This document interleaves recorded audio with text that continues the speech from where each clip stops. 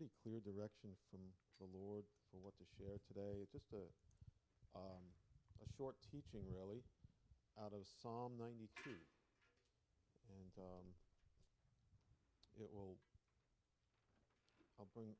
be along the same lines as some of the things Wes shared last Sunday. I'm going to really just stay focused in Psalm 92, and I believe I'm speaking next week too, so I'm just going to really focus on 4 verses here, but today I just want to focus on 2 of them. So 2 verses, really, I'm focusing on, okay? I'll read the whole psalm. It's relatively short, but I want to say Psalm 92 was written, if you have a Bible with you, I know a lot of times we look on our phones now, we have Bible apps and such, but if you have a Bible right up where it says Psalm 92, you may notice in your Bible it says a psalm. It's a song. It was written for the Sabbath day. So this psalm was actually written to be sung on the Sabbath day when God's people gathered. It was really a psalm for the gathering of the church, for God's people, when God's people came together. And so this is it. It is good to give thanks to the Lord and to sing praises to your name, O Most High, to declare your loving kindness in the morning and your faithfulness by night. With the 10-string lute and with the harp, with resounding music upon the lyre.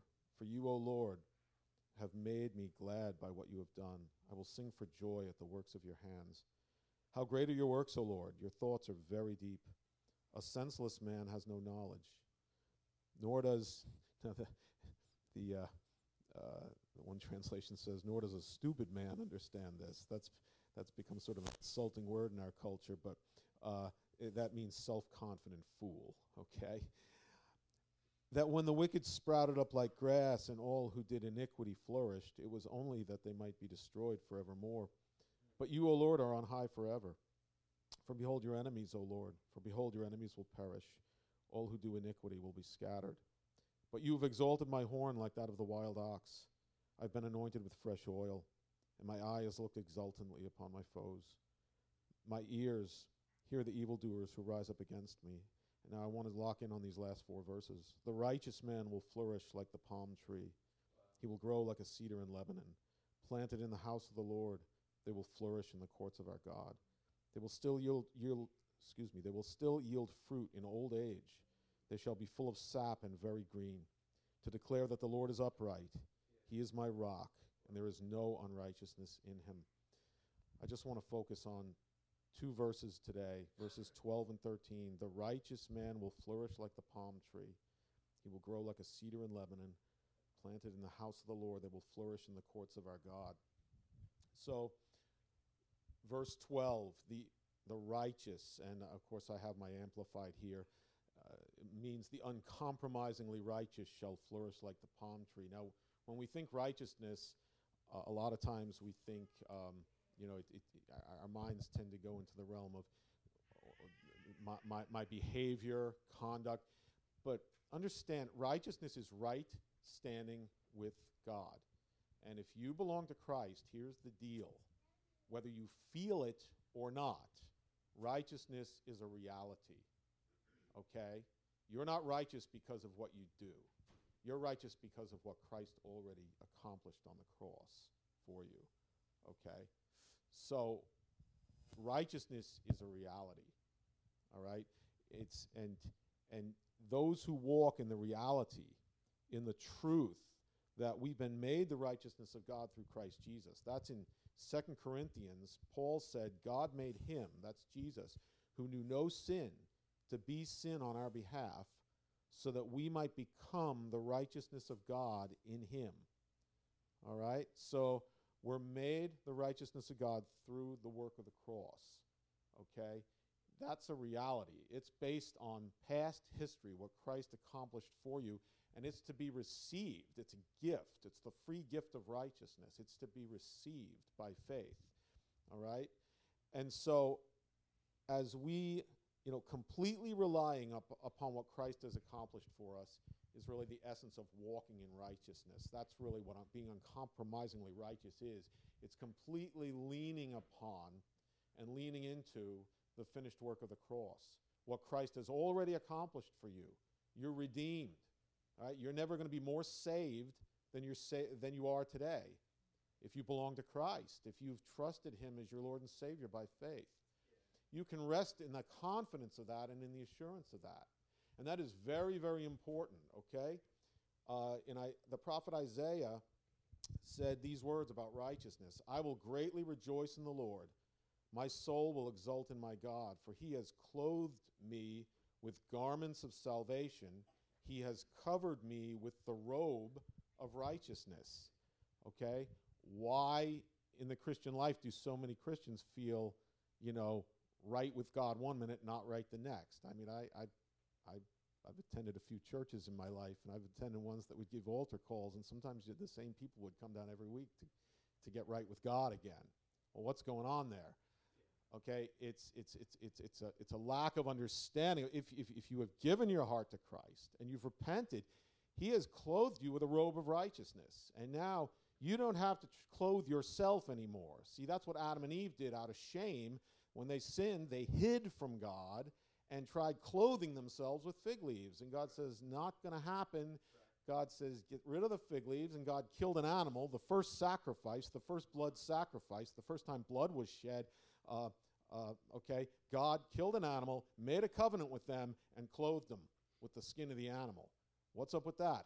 God clothes you. You don't clothe yourself. Okay? God clothes you with righteousness. You don't bring your own righteousness to the table. You see? You can't make yourself righteous. God makes you righteous. Yeah. And so it's really about resting in what he's already accomplished and receiving freely that robe of righteousness. Yeah. And whether I feel like it or not, whether the enemy's badgering my mind or not, I have been made to become the righteousness of God in Christ Jesus, because God made the Son, Jesus Christ, to become sin for me. It's a done deal. Whether you feel it or not, think it or not, it's a done deal. Okay? And this is very, very important, because what the enemy's after is your confidence. The enemy's after your confidence. You see? And it's so vital to our capacity to walk in the victory that Christ purchased for us, the victory that overcomes the world, which is our faith, as John stated. So vital to our capacity to do this, that that it's so vital that we be continually aware of and leaning into. I say leaning into, meaning we cease striving in our strength and we draw our strength from Christ. We lean into the truth that he has made us righteous. See, because here's the deal. Without the realization, I'll call it righteousness consciousness. Without the realization that I've been made righteous, the enemy has access to your confidence. Right. And here's where lack of confidence, okay? And do a little litmus test, just do a little check on yourself here. Okay? Without the continual realization that I've been made the righteousness of God. Now, this is going to meddle, okay? But it's okay. This is good. This is healthy. Without that realization that I'm righteous through Christ Jesus, through what he did, okay?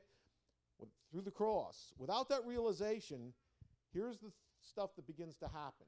We start getting tossed about, kind of like a ship on the sea. We begin to question our place in God's family. We begin to doubt God's goodness and integrity. We begin to question if he will ever bring to pass what he's spoken. We begin to dwell in shame and grief over the past. We have a nagging or lurking question of, if I step out in faith, will God really come through for me? I see him work for other people, but will he do it for me? We'll set limits on ourselves by defining what we are or are not capable of doing. Wow. And we will live with a sense that somehow I'm left to figure life out on my own. I've been left to care for myself. Not sure if God's really paying attention to my prayers. Wow. You see that? It's just a lack of confidence. And what's the enemy done? He's gone after your. It's that lack of confidence, because I'm not living as if I'm clothed with a robe of righteousness. Wow. God's given it to me, but I don't know it yet. See, there's a lot that Christ has purchased for us through the cross, but if we don't know about it, if we're ignorant of it, we don't walk in it. Right. Okay? There's what's positionally yours and what you're realizing in your real life. So okay? There's a lot that's been positionally given to you. So okay? But if you don't access it and walk in it by faith, it's not a living reality, you see? And so without that realization of righteousness, leaning into and receiving the reality that in Christ we've been made righteous before him, our faith won't work, it won't flow properly, okay? Peter, when he was greeting the people in his second letter, in the very first verse, he's greeting the people, and this was his greeting. He said, to the people he was writing to those who have received like precious faith with ourselves in and through the righteousness of God and Savior, Jesus Christ. You see that connection between our faith and the realization that we've been made the righteousness of God. A heart that is righteousness conscious will be full of faith. Okay? And this really happens when we cease trusting in ourselves and just receive. That's all you can do. Right. See, what do I do? How do I get it? How do I get it? Receive with thanksgiving. Whether you feel it or not, just thank him for it. Thank you, Lord, that I'm the redeemed of the Lord, that I'm free from the plague of sin. I'm free from yokes of bondage. I'm free. I'm free to walk as a son of God in the earth. I'm free from torment. I'm free from fear. I'm free from sickness and disease. Whether you feel it or not, just begin to thank him for it and receive it by faith, you see? And when we begin to simply receive, when we receive that robe of righteousness that he freely gives us through the work of the cross, we begin walking in the greater level of confidence is ministered to us. See, here's the thing. We see the words faith and hope linked together in Scripture. You see faith is the substance of things hoped for. And in 1 Corinthians, these three remain: faith, hope, and love. Our faith has to be firmly based in what's already been accomplished. Your faith is based in something that was done in the past. Okay? What Christ did for you and has freely given you. And righteousness is a reality. And you can walk in that and in all the blessings that righteousness brings, which we'll see here in Psalm 92. You can walk in that. You can begin walking in that right now. Okay? But without that confidence, I'll tell you what gets messed up: your hope. And hope is based in the future. Hope is based on what I hope to see God do in my life, what I hope to happen. It's not I hope that happens. It's more of no, I'm placing my hope in God, and God's going to do this. Right. Hope is based on what God's going to do. Your faith is based on what he already did. Okay, it's one that you say, I have faith for that. I have faith God's going to do that. We know what we're saying when we do that, and it's not wrong, but your faith has to be based in that. Okay? It's in what he's already done, and you receive that by faith, and you walk in that, and that gives you hope for the future. You see that? Yeah. All right? Your hope's based on what God's going to do. And there's got to be confidence. And for there to be confidence, you got to walk in the reality of that you have been made righteous before God, and that he sees you. He hears your prayer. He is actively at work in your life. He has not left you to fend for yourself. He's not left you an orphan. Read Wes's book. I mean, it's all in there. Why those orphan mentalities? That need to like penny pinch, and the need to flaunt my gifts. And what is all that? It's thinking there won't be enough for me. I got to forge a place for myself. You can just rest and just trust God. He's your provider. He makes room for you in God's family. There's a place for you at the table. You can just rest in the reality of that. And that's the mark of one who's walking in righteousness. There's a certain level of just stability, contentedness. I don't get freaked out by everything that comes along. I don't get offended at the drop of a hat. You looked at me the wrong way. Now I'm mad. It's like maybe they're having a rough day, Lord. Lord, I just bless them in Jesus' name. It's fine. Right. It's not worth. Right. A friend of mine used to say, not worth acting like somebody spit in your cornflakes. No, I'm mad. It's like, relax. Oh man. So righteousness. I want to just talk on that for just a moment, okay? So, So without the certainty that I've been made righteous through Christ, put in right standing with God, I will struggle with doubt and unbelief. And I'll struggle to have hope for my future. But if we will simply begin to rest in what Christ has already done for us and simply receive the free gift of righteousness freely given by grace, instead of trying to produce or earn it, here's what happens. Let's go on in verse 12. The righteous man, the righteous woman, the righteous person, the uncompromisingly righteous, will flourish like the palm tree. We will begin to flourish. We'll flourish like the palm tree. It says, you flourish like the palm tree, you will grow like a cedar in Lebanon. Now, I don't have a green thumb. Christy will tell you I'm not a good gardener, but I did take the time to look some of these things up. You know, Jesus often drew parallels with nature. Why is God saying you're going to flourish like the palm tree? The righteous are going to flourish like the palm tree. You're going to grow like a cedar in Lebanon. To flourish there literally means you're going to break forth. You're going to break forth as a bud. You're going to spread. You're even going to fly, as in extending the wings. You're going to blossom, grow, spring up. And as you're going to flourish like the palm tree, the Amplified Bible says that means you're going to be long-lived, stately, upright, useful, and fruitful. I looked up uses of the palm tree. The palm tree is one of the most incredible trees. Has multiple uses. Palm oil is used in a lot of recipes. If you buy almond butter or peanut butter, a lot of times you'll see palm oil in there. Palm trees can produce oil, lumber, woven materials, multiple food sources, the famous coconut, drinks, insulation, all right? And the palm tree produces more than just, it produces coconuts, it also produces dates. So this is just some, God's very intentional. He says, you are going to flourish like the palm tree. You're going to be useful, you're going to be fruitful, you're going to be stately, be long-lived. And then he says, and you're going to grow like the cedar in Lebanon. This is the righteous. You're rooted, your roots are growing deep in the soil of God's love. You're confident, you're growing. The cedar in Lebanon, it says in the Amplified, will be majestic, stable, durable, and incorruptible. I looked that up. Cedars in Lebanon tend to live 150 to 300 years, and there are even a few that are thought to be an incredible 1,000 or more years old. That's crazy. And they can grow way over 100 feet in height.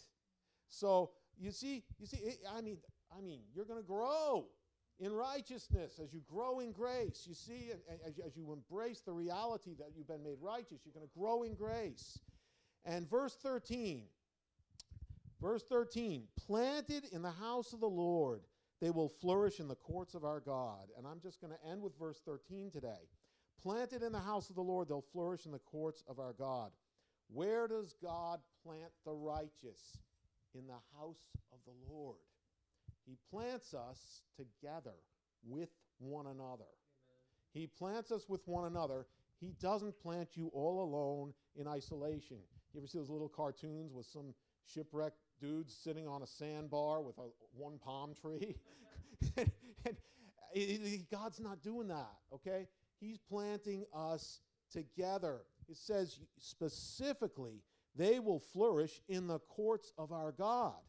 They will be planted in the house of the Lord. Wow. You see? And so he's planting us together in the house of the Lord. Something else I read about the palm tree. It grows in full sun. Full sun. So it doesn't grow in shade conditions. What's the point, Stu? 1 John 1:7 has been burning in me. If we walk in the light, as he, Jesus himself, is in the light, we have fellowship one with another, and the blood of Jesus, his son, cleanses us from all our sin. You see that? In the light, brothers and sisters, we share fellowship one with another. The palm tree grows in the light. And God says right here, he equates you to that. He compares you to that, and he says, you're going to flourish. You're going to be planted in the house of the Lord and flourish in the courts of our God. He plants us in the light. It's in the light that we share fellowship one with another. Learned something from an old pastor friend of mine many, many years ago. In darkness or shade or shadows, that's when we're separated. That's when we're isolated. And a good pastor friend of mine, I used to go over and mow the lawn at the church. I was in my 20s, and he'd come out and talk to me as I was mowing the lawn. You know, I'd shut the mower off. He'd come out, and we'd talk, and he'd teach me. I'd stand there on a Saturday afternoon, and he'd be teaching me. And I never forget he said this to me. He said, Stuart, you don't want shadows in your life. Shadows are places where you've got, where you're hiding secrets, where you got places of offense, where you got things festering that you will refuse to bring into the light, where you got stuff that you're just, I'll deal with it myself, and you're just sort of nursing it and holding on to it, and you just sort of hide it, and then it starts to come out sideways, and things like getting angry at people and getting angry at yourself and losing confidence, and it starts to just come out sideways. And then it gets to this point where almost like people can see something's wrong, something's up with that person, what's going on? And you can't put your finger on it because they're hiding something. This is why our encounters are so important. And I'm going to give you a little commercial, a little, what do I call it? A little shout out for Encounter. Please come to Encounter, okay? Please sign up and come to Encounter. It's a chance to really just come into the light. And we walk through the various areas, and it's a chance to come into the light with someone who you can trust, who will pray with you and just bring you through into victory in that area. But my friend, he'd say to me, you don't want those shadows in your life, and you know why? He said this, I'll never forget it, word for word. He said, Stuart, always remember this. He always called me Stuart. Satan lurks in shadows. Satan lurks in shadows, okay? If I got shadows in my life, that's where the enemy can really mess some things up, okay? Satan lurks in shadows, all right? But if we come into the light, if we walk, I'll let John do the talking on this. If we walk in the light, as he himself is in the light, Jesus said, the enemy has no hold on me. Because I am in the light, and I am light, Jesus said. I'm the light of the world. And then Jesus said, you're the light of the world. So we're to be the light of the world. The enemy having no hold in us, right? So if we walk in the light, as he himself is in the light, we have fellowship with one another. We have fellowship with one another. You see that? What is the sign, if you will, that we're walking in the light? We're not isolating ourselves. We have fellowship one with another. When I was in an active sin pattern years ago that I was delivered from, you know what the telltale, I was in isolation. I began to shrink back from fellowship. I began to look for ways to just be alone and isolate myself. Solitude's different. Solitude's okay. If you're naturally hardwired to be an introvert, that's fine. An extrovert is hardwired to go to a party. That's how they get refreshed. Woo! Come on, let's go, Joseph. An introvert gets refreshed and recharged by reading a good book or having a cup of coffee, sitting in a room just with a nice light and sitting by a fire. Yeah, solitude. Solitude's fine. Do what you do to recharge your batteries. But I'm talking about isolation. Like, I don't want to see those people. I don't want to go see anybody. I'm just going to skip church today. I don't want to talk to anyone. I don't want to. Stuff's happening there. Where you start to dread the fellowship of the brethren, that's darkness, folks. I know. You got to do a little checklist on yourself, okay? All right? So we don't want that. Why are we planted together in the light? Well, my last stop today, Isaiah 61:3. Isaiah had a good handle on this. Isaiah the prophet saw down through the telescope of time. He really did. He saw into today. And he said that we may be, that in Isaiah 61, the Spirit of the Lord is upon me. He's anointed me, to break the yoke. And then he says, why is God setting us free? That we may be called oaks of righteousness, okay? God compares you to the palm tree. He compares you to the cedar of Lebanon. Now he compares you to the mighty oak. You can't blow an oak tree over in a hurricane. You can blow other trees over. You ain't blowing an oak tree over. Their root structure is deep, they're mighty, and they grow strong. And you can't take them down. That's you. That's us, folks. That's what God has designed us to be. God says, I want my people to be called oaks of righteousness, lofty, strong, and magnificent, distinguished for uprightness, justice, and right standing with God. That's what the Amplified said. There it is. Come full circle. Right standing with God. What is that? Righteousness. You are to be distinguished for righteousness. You can say, I be righteous because of what Jesus accomplished, not because of anything I've done. See? Oaks of righteousness. Get this. The planting of the Lord that he may be glorified. The NIV, which I don't quote from very much, says, the planting of the Lord for the display of his splendor. Why does God plant us together? Why doesn't he plant us in isolation on that sandbar? One tree here, one tree there. Why does he plant us all in a grove together? He plants us out in the open together to put us on display, to show forth his glory and his splendor. You weren't designed for life alone, us four no more, me and my little, it's not that way, folks. We're designed for life together, that we might display, that God might display through you, through all of us, the glory of his splendor. See, when we feel like hiding, it's never God. He wants us in the light. How are we in the light? Together. John said it. We have fellowship one with another. That's the indicator that we're walking in the light. Well, I'm done. Next week, we're going to look at verses 14 and 15 because I'm excited. There are wonderful promises. Promises that you can take hold of, given to the righteous who are planted in the light in the house of the Lord. Okay? And verse 14 and 15, you can see them right there. Still yielding fruit in old age. Okay? Full of sap and green, meaning your faith doesn't grow cold and stale. You've got vitality. You know? You don't grow jaded by the storms of life. You grow stronger. Your faith grows stronger. You see? Yeah. And you're declaring the Lord is upright. He's my rock. There's no unrighteousness in him. I'll talk a little more about that next week. Okay? So, yeah. Are you encouraged by this? Absolutely. Come on. Listen, if you feel the least bit condemned by this message, please come see me. Please come. I want to talk to you. Amen. Okay? Because if you feel the least bit, man, that was a bummer. That was just, I feel worse than when I came in today. I'd love to pray with you. Okay? Okay, because I tell you what, all God wants to do is he wants us fully in the light. In the light. Okay? And sometimes he'll put his finger on those areas of darkness, of discomfort, where maybe we're just kind of hiding out a little bit. But you don't want to give the enemy any access. No. Okay? Especially to your confidence. Especially to your confidence. All right? Start there and everything else will fall into place.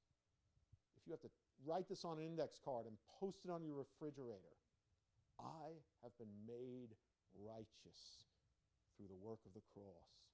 God made him who knew no sin to become sin for me. He took it all. He bore it all away so that I don't have to bear it any longer. That I might become the righteousness of God in Christ Jesus. Okay? All right? It's not about your past. Okay? You don't have to live another moment in shame or guilt over your past. It's about your past in Christ. It's about what he did for you. Yeah. Okay? It's already done. It is finished. And that's the good news. And now you can walk in faith based on what he's done and have hope looking forward. No more hopelessness. No more I don't see a bright future for myself. God's got a great future for you. Yeah. Great future. Amen? Amen. All right. We'll go in grace today. Father, let's just stand up. Let's pray. Father, thank you for your word. Thank you for the reality of righteousness. Thank you for the robe of righteousness that you have clothed us with. Lord, right now, if there's any areas where we've been trying to just cloak ourselves, Lord, in self-righteousness, whether that's just trying to be something or somebody we're not, trying to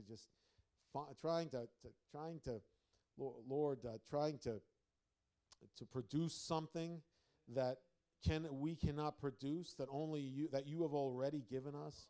Lord, we just humble ourselves right now, and we come to the cross, and we lay down our striving and our struggling, and we receive all that you have purchased for us, Lord. Full salvation, the total package, redemption, freedom from fear, freedom from shame, freedom from guilt, freedom from victim mentalities, freedom from sickness, freedom from torment. Thank you, Lord.